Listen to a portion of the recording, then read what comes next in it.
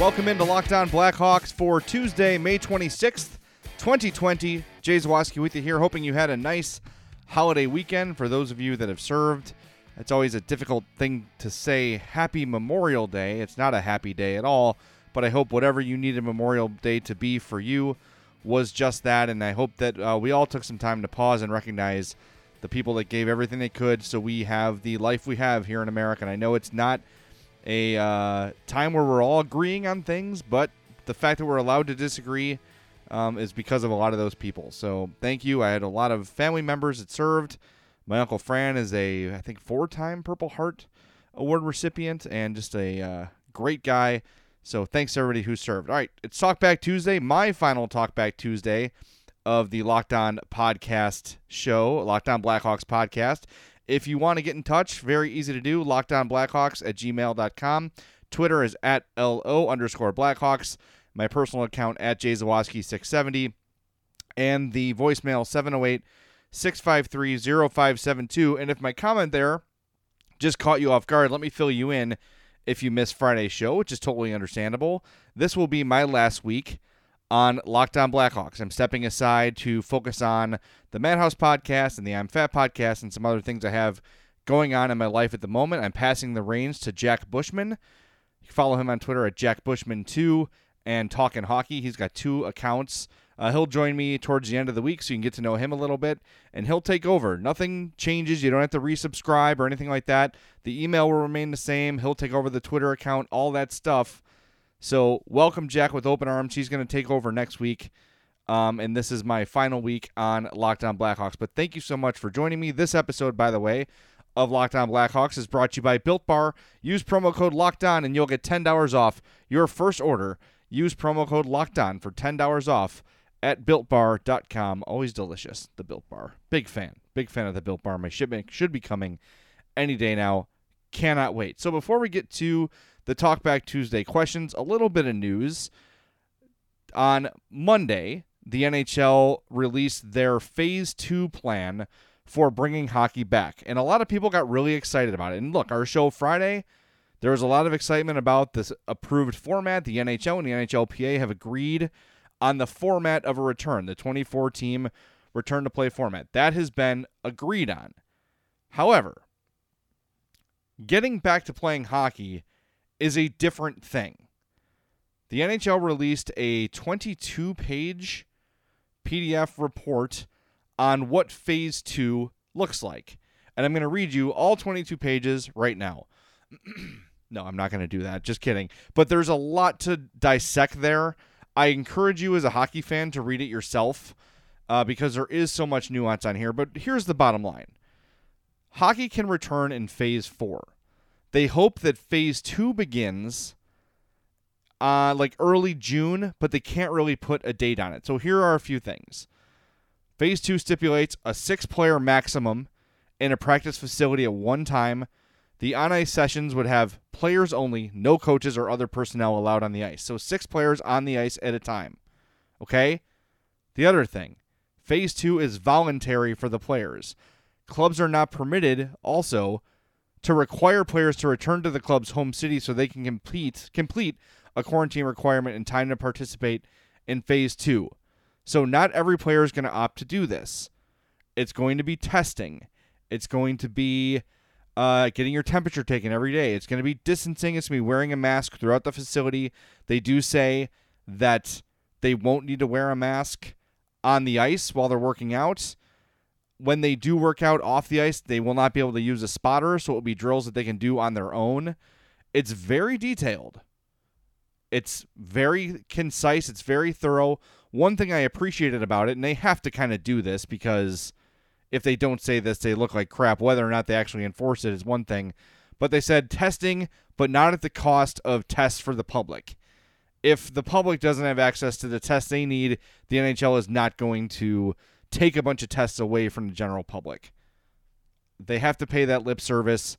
I hope they're serious. I'm not saying they're not serious, but I think you could see, look, people now forgive a lot of things politically, however you want to talk about it. And I think fans could be, I'm mad about this, but sports are back. So I'll just turn the other cheek, and I think the vast majority of people would do that. And quite honestly, I'd probably be one of them. Where I'd be like, yeah, it's not great that the public isn't getting tests when the hockey players are, but I'm not going to die on that hill because I can't do anything about it. And hopefully by the beginning of June, which isn't that far away, actually, it's in 7 days or whatever, 6 days, the tests will be more readily available.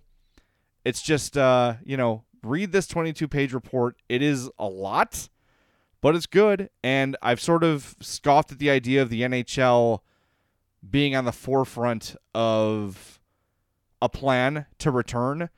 But as far as I can tell, they have the most detailed plan, at least in this phase of their return to the game. And if this can work, and if they can get back to hockey, the Hawks will be in the playoffs against the Edmonton Oilers, and that's really exciting. But the question is, how fast do these phases go? And what warrants the transition to phase 3? That's what hasn't been laid out in this 22-page report or 22-page release by the NHL.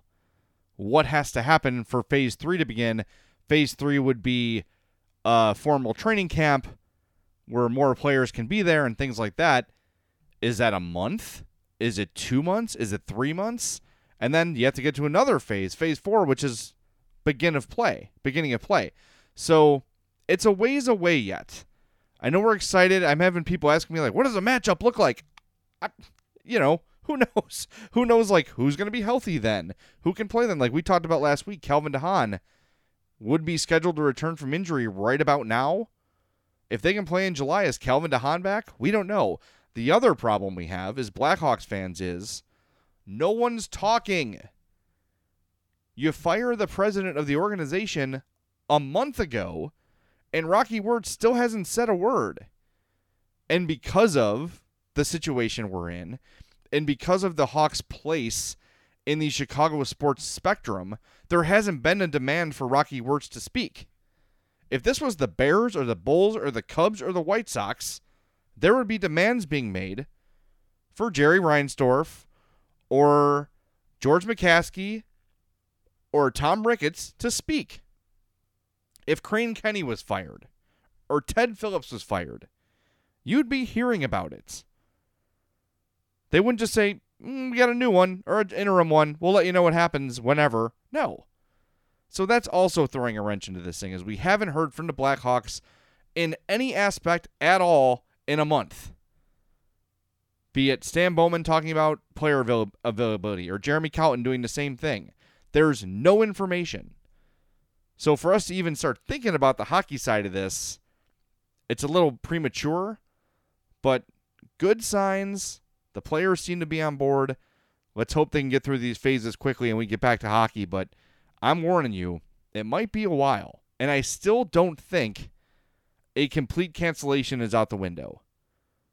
If it just is starting to take too long, and we're seeing the way people have been behaving this weekend, going out in huge crowds out of state, that's going to cause a spike again. So who knows? But fingers crossed, trying to stay optimistic. Let's hope hockey is back very, very soon. By the way, led the show talking about Built Bar, the best tasting protein bar ever.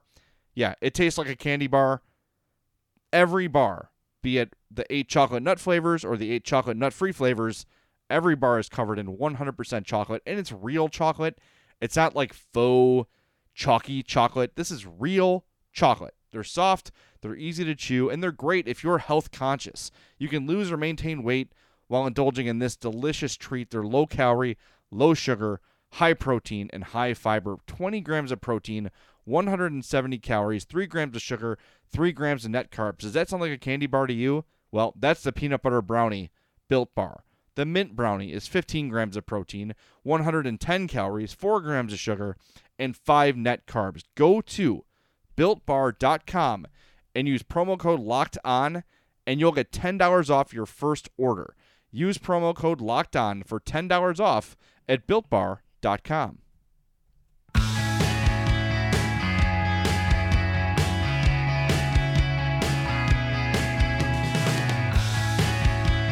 It's Talkback Tuesday here on Locked On Blackhawks, part of the Locked On Podcast Network. Your team every day. Thanks for tuning in. Thank you for sending in your emails. Not a ton of questions today. I think a lot of people are still in kind of the wait and see period, but a couple to get to. I do want to acknowledge I got a lot of really nice messages on Twitter and on Facebook and everywhere about me leaving the show. I want to be clear here again because I know some people are listening for the first time and didn't hear my announcement on Friday. The Madhouse podcast is not going anywhere. Locked On Blackhawks isn't going anywhere either, but I'm stepping away, handing over the reins to Jack Bushman, who's going to do a great job. But yeah, this is my last week on the show, and there's been so many great emails and a lot of people understanding, a lot of people upset, a lot of people excited to hear from Jack, a lot of people a combination of all those things, and I understand it, and I appreciate it, and I've seen them all, and they all really do mean a lot. There's one in particular I wanted to pass on. I got it from Ryan, and he said, I want to thank you and Locked On Blackhawks for providing us Hawks fans with Hawks news and analysis, especially during these strange COVID days. I appreciate your desire to please your audience, and you've accomplished that. I wake up every morning to my alarm, jump on Twitter, and hope to see a fresh Locked On podcast. I'm a huge Hawks fan and can honestly say that I occasionally deal with spikes in depression. COVID has not helped, and while our daily routines have been nothing close to normal of late, Locked On has been consistent. It makes me feel a little more normal. Thank you for providing these podcasts during these tough times. You have a big heart for your fans, so I want to provide a quick analysis of your transition. During your announcement, you basically admitted that you were having a bit of a tough time announcing the change. I want to let you know you should feel great about this decision. It's win-win-win. There's no doubt that many Locked On listeners are also Madhouse fans. The fact that we can now get Locked On and more Madhouse is an exciting announcement. It's always great to give somebody an opportunity, hear a different opinion, but most of all, we as fans get more Hawks podcasts as a result. The decision to get more family time is admirable and respectable. COVID has taught us that family life ultimately does come first. Thank you so much for all your hard work. I'm excited for the Talkin' Hockey, especially for his take on prospects, because we all know the Hawks' future is murky to say the least. You've helped me, so I want to help you and say that you should have no regrets about this decision. Thank you for that, Ryan. That is very meaningful. I wrote him back as well and appreciate it. I also struggle with anxiety, and this has been hard on everybody.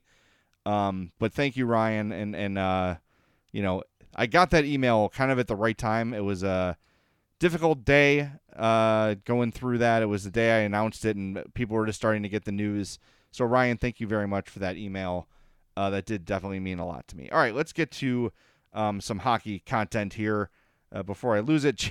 Jason writes, after the team signs veterans to plug roster holes, I often hear the repeated line that you want to have more competition for a roster spot and for a young guy to prove that they deserve a spot in the lineup. Considering how few looks we've gotten of guys like Kurashev, Entwistle, Highmore, and Hagel, is it possible the Hawks get fewer looks at their prospects because of a lack of a roster spot? They seem to only be in the position of doing call-ups lately in the event of injuries. He also adds something about David Kampf, where we talked about him last week, how Kampf is just a guy. That's a topic that came up. So, Jason, thank you for that as well. Well, I always read we want competition for roster spots as we're out of money. Like we don't have anybody else to bring in. And listen, if they felt about Kurashev, Entwistle, Highmore, and Hagel the way they feel about Boquist and Doc and maybe some others, they would find room for those guys to be up here. But the real situation is that those guys are not top prospects, and they don't really have a need to rush them. The one of that group I'm most excited about is Mackenzie Entwistle, and I don't know, a lot of people are not as high on him, but every time I watch him play, be it in a preseason game, be it in training camp, whatever, he stands out. I really like his game, and I think next year we'll get a good look at him. But yeah, I think that whole thing like, oh yeah, we want competition for the roster spots. I think that can be a little bit of a way to say like, well, we're out of money, so here's a way to spin that. Oh yeah, we got some competition now. Well, I mean, the 2010, 2013, and 2015 Hawks did not have a ton of competition. They knew that roster pretty start to finish, top to bottom, and knew what they were going to get. So, yeah, whenever I hear that, I always sort of think like, okay, maybe you would have signed a couple more guys if you could have, but financial restraints or roster spots sort of don't allow that to happen. So thank you very much for the email, Jason. Appreciate it from you as always. Jason is a frequent emailer and tweeter of the Locked On Blackhawks and Madhouse podcast, so I greatly appreciate that as well. Got an email here from Steve, and he says, he's one of many, how do you see the series with the Edmonton Oilers shaking out? And like I said earlier, it's almost impossible to handicap. And you can look at the rosters top to bottom and say, okay, they've got Draisaitl and McDavid, two of the best players in the NHL right now. And I wonder if most people know, even I would say casual is probably not the right word. I would think most casual hockey fans don't know who Leon Draisaitl is. But people that watch the majority of Hawks games, if you ask them, like, who are the top 10 players in the league, how many of them would mention Leon Draisaitl? I wonder. That dude is so good. And he had his kind of like welcome to the NHL moment against the Hawks. Was it 2 years ago where he had 1 million goals? And I'm just pulling this off the top of my head. But this year, in 71 games, Leon Draisaitl has 43 goals and 67 assists for 110 points. That's insane. Those are huge, huge numbers. And, I mean, the dude is just incredible. He's a really, really good player. Kind of like, to me, is a bit of a throwback power forward type. I really like his game in that way, where he's, very physical, very tough to knock off the puck. I like that about his game, and he is only 24 years old and is one of the rising stars in this game. So I'm a big fan of his. I'm probably won't be when he's matched up against the Blackhawks in the playoffs, but Leon Draisaitl is great. Yeah, they have Connor McDavid as well. The Oilers are very top-heavy when it comes to scoring. It's Draisaitl, it's McDavid, and McDavid's right behind Draisaitl, by the way. It's just McDavid was hurt for a spell. McDavid's only played 64 games. He has 97 points in 64 games. Draisaitl 110 points in 71 games. Ryan Nugent-Hopkins with 61 points in 65 games. Zach Kassian, another power forward type. He's got 34 points in 59 games. But from there, it's a good team. I'm not taking anything away from them. They're a good team. But Mike Smith and Mikko Koskinen split their time in goal. Mike Smith is 175 years old, but that's the sort of guy you could say, like, well, this time off, that could be helpful for a veteran guy like that. And then when you look at the Blackhawks in the same hand, Duncan Keith has had all this time off, and he's going to be fresh.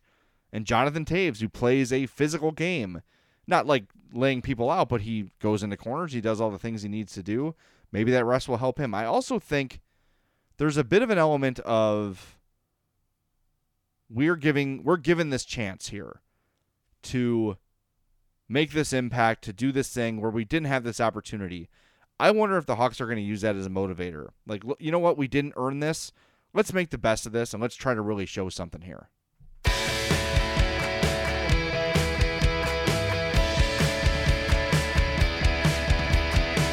One more segment to go here on Locked On Blackhawks. We are part of the Locked On Podcast Network. Your team every day. It's Talkback Tuesday. Thanks for the feedback. Thanks for the questions. Always appreciate that. If you want to leave a message of your own, 708-653-0572, LockedOnBlackhawks@gmail.com, or on Twitter @LO_Blackhawks. As Friday is my last show, so we have today's show, then Thursday, then Friday.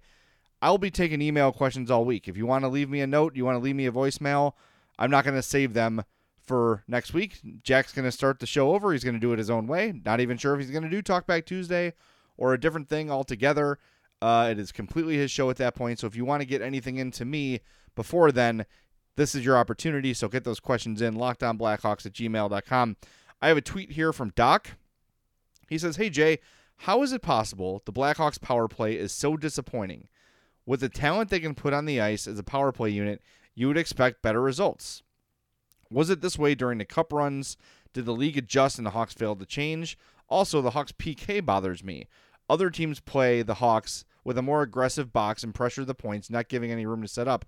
The Hawks PK plays a tight, passive box, and the other team has all day to set up and is in a shooting gallery.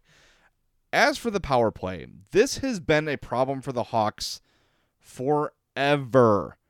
even going back to Joel Quenneville, even going back to the Cup teams, the power play was never great. They always had a pretty solid penalty kill and a bad to below average power play. I think part of it, and I've said this for a long time, and it's easy to say this but harder to do it, when you have that much talent on the ice, what you see is the Hawks trying to skill themselves into every power play goal. And when you look around the league, most power play goals that are scored are pretty ugly. It's a point shot that hits a leg, or the goalie is screened, or whatever. It's not always a one-timer. And Patrick Kane and Artemi Panarin had that on lock when they were together. That one-timer from the left, from Panarin just blasting one-timers all the time and scoring on them. It was working then, but that's not how power play goals are scored. And what I'm kind of alluding to is, like, would they be better off with less skilled players on the power play? And I know that sounds crazy, but it doesn't take a lot of skill to set up in front of the net, get in front of the goalie, and hope the puck hits you. And, you're able to score those goals in front. That's how most power play goals are scored. It doesn't take a lot of talent to do that. The other thing, and I've thought this for a long time, is I think that Patrick Kane can sometimes be difficult to play with. A guy with that much skill, with that much ability, with that much hockey IQ, most players aren't as smart as Patrick Kane is on the ice. And you'll see every now and again where Patrick Kane will make a pass that's unbelievable to an open player, and the player cannot believe that the pass got to them. It happens often. And I think that could be a factor too, where Kane is sort of set up along the boards, doing his own thing. Yes, of course you want the puck on Patrick Kane's stick as often as you can. I'm not saying they should stop that. But I do think sometimes it can be a bit confusing for his line mates to know what to do. It's almost like, just stand there and let me get the puck to you. And he will. And I don't know. It's always been a thing with the Hawks, and what it seems to me is they always seem to pass up good opportunities for that extra pass. And it seems like it never works. Of course you're going to score a stellar goal now and again, but for all the times they try to make a highlight reel power play goal, maybe 1 in 10, 1 in 20 of them actually work, and that's not a recipe for success. So, I don't know. I'm all for a more simplified power play unit. It's just hard for me, if I was the coach, to say, all right, Taves, Kane, take a seat. We're going to put, lesser skilled players out there because they're going to keep it simple. It's easy in thought, not so easy in practice. So that's, it's much easier said than done, I'll say.